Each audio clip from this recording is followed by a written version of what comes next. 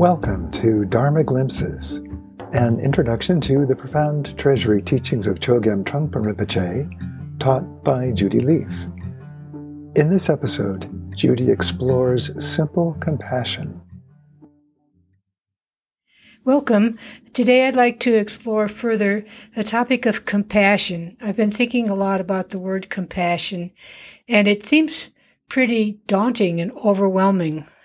It's so easy to think when you hear the word compassion that it's really an overwhelmingly huge project to kind of feel compassion for all the suffering that's around us in the world. And it can be almost freezing. We can freeze when we see the immensity of issues and problems. We can just not know where to start. And the frustration of being unable to really fix the world in the way we might like can just stop us in our tracks. Meanwhile, while we're thinking all of the great gestures of compassion that we could imagine we wish we could do, we also miss the small and ordinary and daily acts of compassion that really do affect our world, affect ourselves, and affect others. So compassion isn't only about fixing things. Some of the hardest compassion to feel is for things that we cannot fix. Can we be with the suffering that is not fixable, but just is?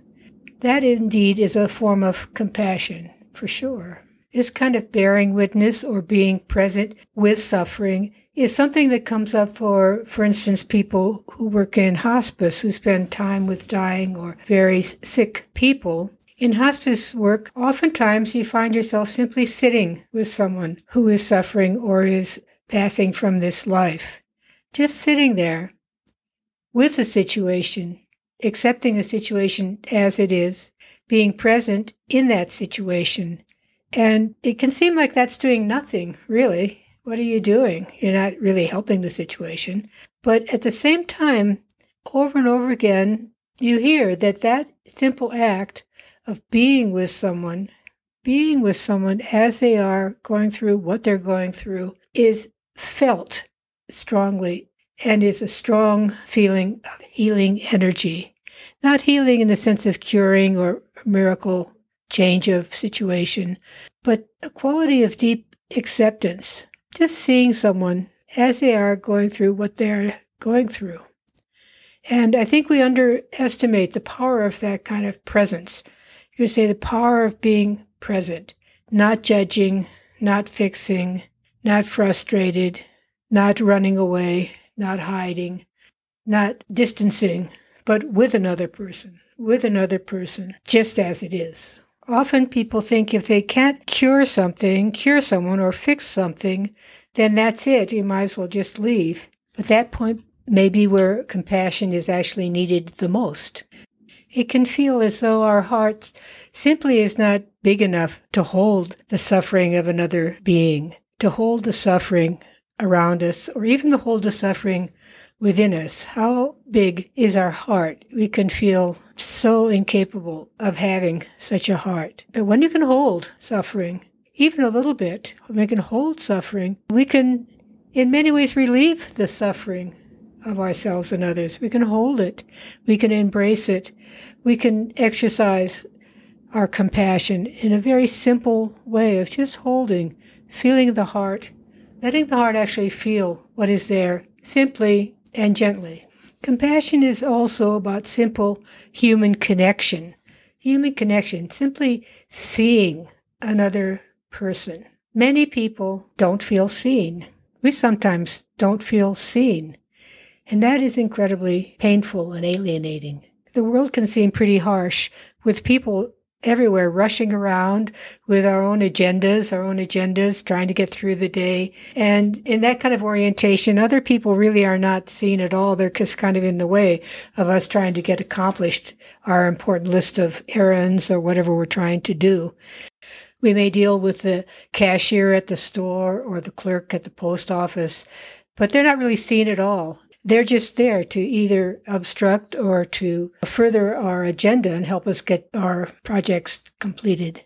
They're just there to help us or to obstruct us. But here's a beautiful thing. Compassion doesn't need to take any time at all. It doesn't mean we have to not get things done and accomplish our agendas and objectives. Compassion is a momentary thing that completely shifts the energy. I'm talking about small gestures. It could be simply a glance, simply a recognition of a human being who, like you, is suffering and has dreams and hopes and aspirations. Simply connection, tiniest thing, just seeing someone on an equal level, not higher, not lower, just like you, another human being trying to get through the day. Just those little moments of connection. They're so subtle, but they ripple forward. I think most of us have had the experience of suddenly, when we're so caught up in the complexities of our own dramas, that something just momentarily interrupts that, and something softens and expands out and changes our feeling for the whole day. In the same way that being dissed or not seen and disregarded can shadow our day, ripple through the rest of the day for us, bring us down.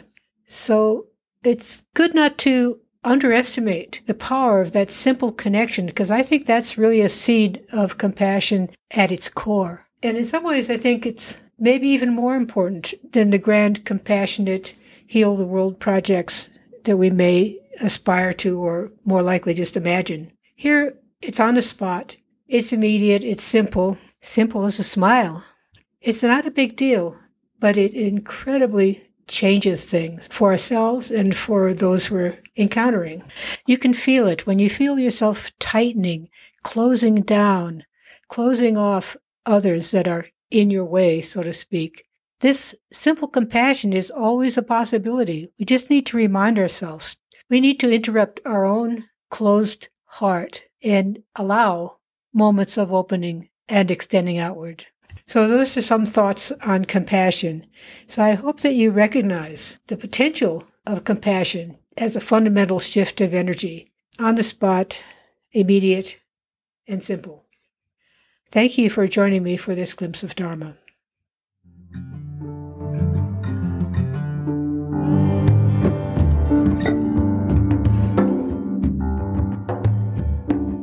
This podcast is made possible through the support of the Hemera Foundation. To learn more about Judy Leaf's teachings, publications, and retreats, or to contribute to the support of this podcast, please visit judyleaf.com.